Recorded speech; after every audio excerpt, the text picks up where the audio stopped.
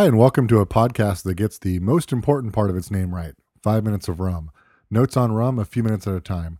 My name is Kevin Up the Grove. Today's episode features Plantation Original Dark Rum, some crushed ice, and the Queen's Park Swizzle. Plantation Original Dark Rum is naturally, by virtue of its name, part of the Plantation line of rums. Way back in episode 1, talked about the 5-year Plantation rum from Barbados.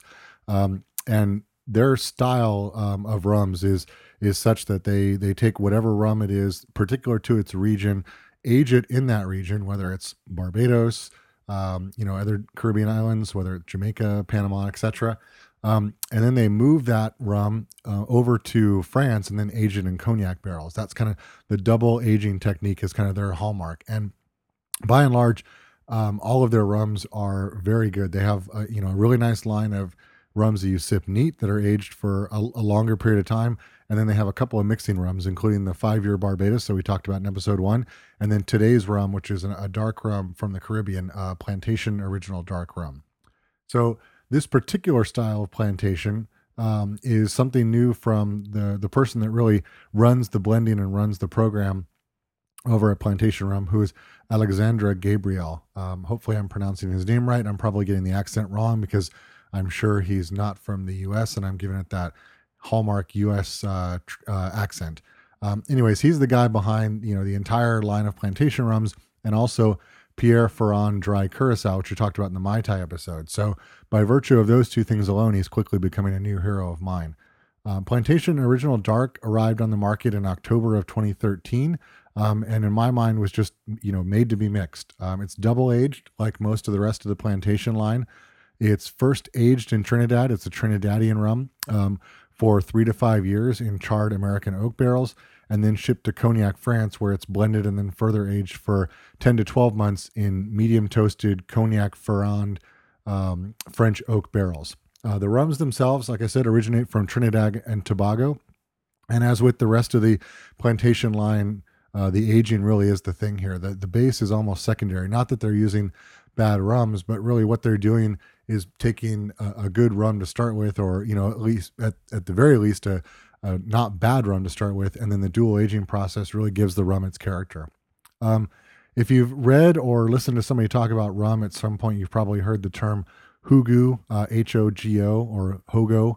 I think it's actually usually Hugo, but it's used in reference to rum, and particularly in reference to somebody says a rum has a particular Hugo or a particular funk. Quoting Alexandre Gabriel, he says, in the case of plantation, we handpick each barrel one by one, and we blend the rums according to the ancestral élevage technique that we use at Cognac Ferrand. Some people call this ancient touch the rum funk, quote unquote rum funk.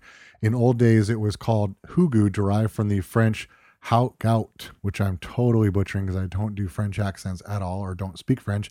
But translated, that means high taste. Gabriel goes on to say, I learned from an old cellar master that this is the way rum was blended in Europe in the 18th and 19th century. And so he's applied that technique, which you also may see referred to as élevage. Élevage is, where the rums are hand-picked and blended according to that sort of technique at Cognac Ferrand. It's actually how rum was originally blended in those, again, 18th and 19th centuries. It means that the rum is not just put into a barrel and left to age, but it's sampled every few months. The rums, are put into specially selected barrels, and it's evaluated on a continual basis. And then based on its progress or lack thereof, the barrel may be moved to a different location in the cellar for more or less humidity, or the rum may even be removed and recast. In short, what makes plantation rums really good and really extraordinary is that they're very hands-on and they pay attention to what's going on in the barrel. In terms of this rum's name, it's called Plantation Original Dark, and I sort of have my own bias on how I refer to rums that are called dark rums. I have drawn my own conclusion based on how I started making cocktails to call some rums gold and some rums dark, but I think this is the rum that may end up changing my perception because originally when I saw dark rums, I was thinking dark Jamaican and everything else was gold. But really the common perception is you have a silver or a light rum, and anything that's gold color or darker ends up being called a dark rum. So again, my bias is that dark rum was kind of reserved for Jamaican rum or things like Goslings. But I'm starting to see what the dark rum can come to mean and not just refer to it as a gold rum. So again, this isn't like Karuba, and it's not a substitute for dark Jamaican rum in terms of a 1-to-1 in a recipe. You're not going to swap out one for the other and get the same result. But in spirit, if you'll pardon the expression, it is what recipes are looking for when they call for a dark rum. That's this rum is. I'd happily buy 2 cases of this rum and keep it on standby for mixing in any number of cocktails. As far as the rum itself, it's bottled at 80 proof or 40% alcohol by volume. I happened to find it at my local Total Wine in November of 2013, and it runs about $16 for a standard 750 milliliter bottle. I couldn't pick up a bottle fast enough as soon as I saw it, originally thinking it might be a substitute for dark Jamaican rum and realizing it's not that. But knowing that I was a big fan of the Plantation line of rums entirely, I kind of bought this on faith knowing that it was going to be good. And I ended up finding some really good uses for it once I worked past that, hey, this isn't dark Jamaican rum sort of bias. Plantation's mixing rums, whether it's this one or the Barbados 5-year, they seem to exist at a price point that sort of, betrays how tasty they are in cocktails and on their own when sipped neat. It really does seem interesting that they're able to produce such a high quality rum at such a decent price point compared to some of the other things that are on the shelf. There is also an overproof version of the Plantation Original Dark that you better believe is going to be in a future episode as soon as I pick up a bottle and figure out what to do with it. So tasting the Plantation Original Dark rum, in terms of appearance, it's an amber color, a caramel color in the glass, not overly dark, but it's more so than, say, a Cruzan dark rum. It's a little darker than that. Aroma, because, naturally because of the aging, there's a wood present, caramel and other sugars. Very faintly, maybe a smell of banana peel. It reminds me a little bit of the Plantation Panama, the way that smells, but whereas that one, the banana smell would be, a 9 or a 10 on a scale of 1 to 10. This one kind of dials it back to a 2 or 3. I think it's back there somewhere, but it's definitely not at the forefront like the Plantation Panama. And no astringency or burn when you smell it, which is, I'm sure, due to its extensive aging. In terms of taste, it's warm, just a little bit fiery, pretty full body with less sugar than you expect from the smell. And again, to mention the aging, I think that the double aging really sands off a lot of any of the potential rough edges that this rum would have if it were only aged once or if it was aged, less time from the get-go. I do pick up a little bit of spice note on the tongue, but not vanilla like is so common, that you normally pick up in rum. It doesn't taste like cinnamon, but it's really that type of spice note, the hint of some sort of baking spice, but, not strictly cinnamon, but that type of spice. In terms of finish, I found it slow and warm, lingering a bit in the throat, but not too long. Kind of a medium finish, definitely not short, but it doesn't linger a real long time. So though this is an entirely different style of rum than the Plantation Barbados 5-year from episode 1, I do think it's similar in a lot of ways. This rum sips just fine on its own, but it's really made to be mixed into cocktails. It seems, so much better than its price point as well. I've spent the same amount of money, again, $16 on bottles that frankly weren't that good. And yeah, we can touch on that in a different show. But you're really getting something good for the money. Better than, than you would expect. And yes, it's not a dark Jamaican rum, but I would stock up on this rum for mixing in several of my favorite cocktails and keep it as a standard in my home bar. I also gave this one a taste in just a regular daiquiri with rum, lime, and sugar. I found this, good in this form. It was more rum taste than using a silver rum, and somehow the rum reacted well with the lime juice and made it a little bit more sour than a silver rum version, which actually encouraged a slower sip and was probably better for enjoyment of a cocktail. All right, a little bit about ice, and in particular crushed ice. Why ice and why crushed ice, and why is it important at all? In cocktails, proper dilution is important because when recipes are formulated, they take dilution into consideration. So if a recipe was created expecting to have a big hunk of ice in it that slowly melts, it's going to dilute differently than if you use 8 ounces of crushed ice. And, when people make recipes, they do factor that in. So if you have a recipe that says shake it with ice cubes and then strain it out into a cocktail glass, it's thinking that the only dilution you're going to get is the dilution that you get when you shake it. And so crushed ice just like any other form of ice, is important to take into consideration and use it when it's called for, because it's going to melt differently than if you were using, a big block of ice or smaller ice cubes. How to pick up crushed ice. Crushed ice doesn't have to be any more complicated than putting ice in a bag and beating the heck out of it with like a wooden mallet or some other blunt instrument. You can create some pretty good crushed ice that way, and probably develop your arm muscles as well. But if you're going to do crushed ice in a number of cocktails and you're going to do it on a regular basis, that'll probably get old really quick. So generally, what I do, and I think there's other ways to do this. Again, I think I mentioned putting it in a bag and beating the heck out of it with a blunt instrument. I think there actually are specialty bags that you can get that are made for doing that sort of thing.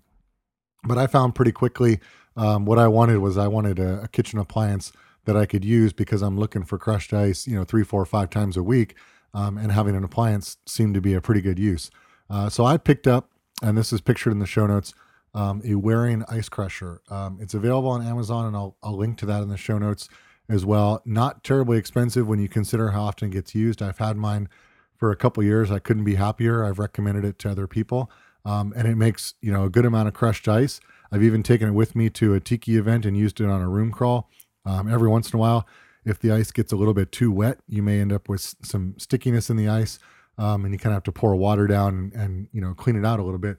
But by and large, the thing is a workhorse, makes real good crushed ice, and ends up being a real good value for what I paid for it. Again, I use it, really, really often. So I recommend, if you're going to make, any sort of tiki craft cocktails, I know often they call for crushed ice, especially if it's a Dawn's drink. A lot of times it'll call for, whether it's a half cup or 3/4 of a cup or a full cup of crushed ice, and then flash blending it for 5 seconds. You're going to get a different result if you put ice cubes in there and then drop it into your normal blender that you put on the kitchen top. That's different than what you're going to get if you use like a milkshake mixer and an ice crusher. So if you're going to spend any time making those sorts of cocktails, you want to get the tools for the job that are going to give you the same taste that the recipes were originally, or the same result that the original recipes were formulated for. All right, the cocktail in this episode is called the Queen's Park Swizzle. And so what is a swizzle? Let's start with what is a swizzle. Swizzle is a couple different things. It's a style of cocktail, and it's also the name of the instrument that's used to mix that cocktail. So I have a picture of a real swizzle stick and a plastic representation of a swizzle stick that are in the show notes. You'll notice that's different than the bar stir that you would get as a souvenir at a bar. Those things that are long and narrow and plastic, and generally just used to stick in your drink for decoration. Those are great. They're also referred to as swizzle sticks, but a true swizzle stick, at the end of it will have, whether it's real or the plastic representation, will have what looks like spokes sticking out in a star pattern from the bottom of it. And this actually occurs from a real tree that's named the swizzle. Well, the popular name, or the colloquialism of the name, is the swizzle stick tree that grows in the Caribbean. Really, that is what it's called. And I've got a couple links to that in the show notes. There's also a Latin name for it that, continuing the theme from this episode, I'm not going to try and mispronounce, because I think I've exceeded my allotment of mispronunciations for one episode. But there is a Latin name for this tree that identifies it correctly, but the common name is the swizzle stick tree.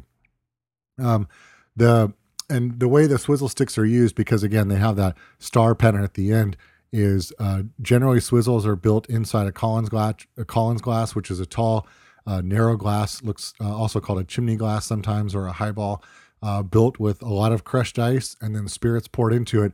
And rather than shaking or stirring, the swizzle is held between your palms and sort of, move back and forth as you move your palms back and forth.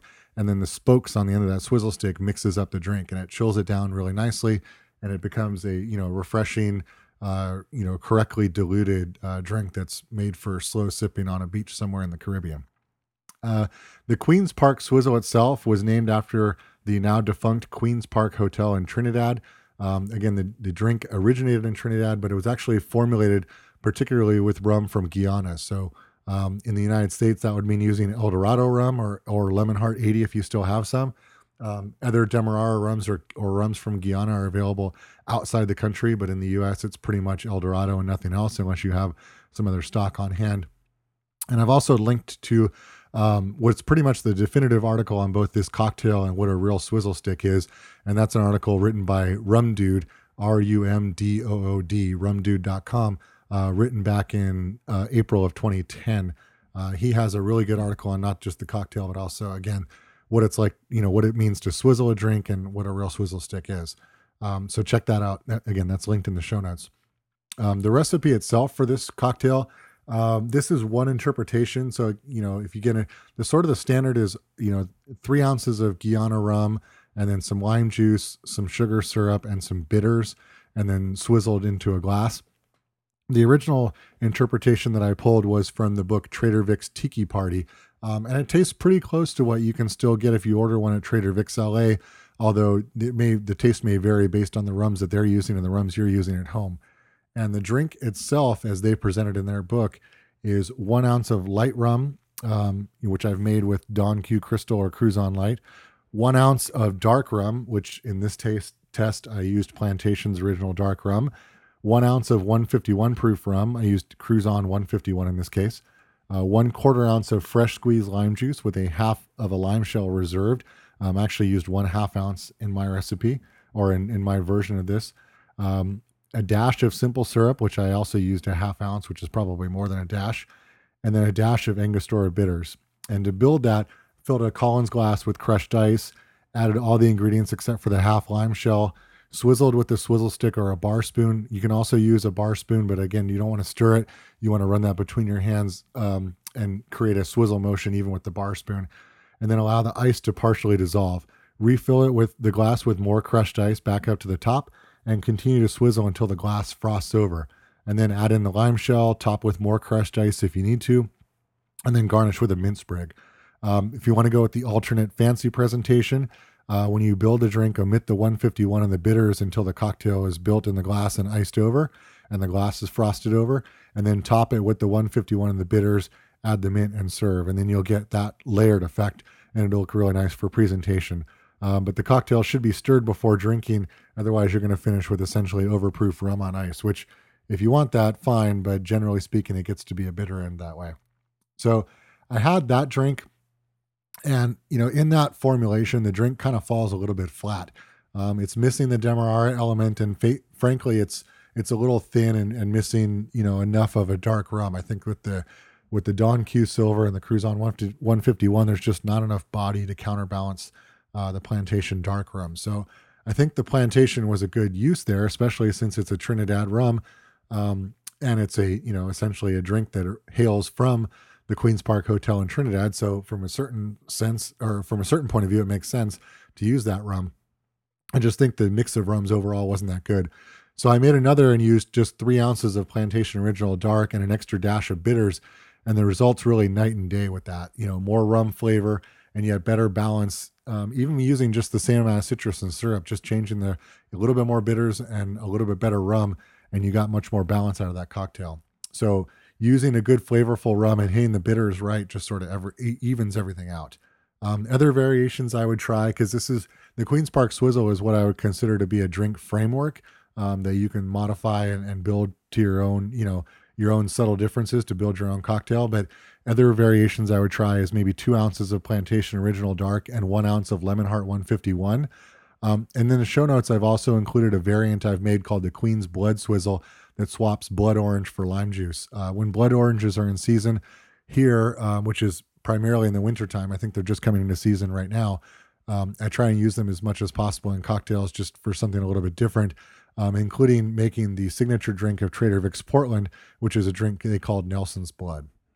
That's it for this episode. Thank you for listening. Show links are up on the 5 Minutes of Rum website. That's number 5minutesofrum.com. The show is also on iTunes as 5 Minutes of Rum. You can subscribe there, rate the show there, even leave a review there. Remember, in this particular episode, I have a couple different variations on the cocktail, including what I would consider the 5 Minutes of Rum endorsed version of the Queen's Park Swizzle. Show is also on Twitter as at 5 Minutes of Rum. That's at symbol number 5 Minutes of Rum. Please send in any comments, corrections, feedback, and requests you have via either the 5 Minutes of Rum website or via Twitter. And now, go get some rum.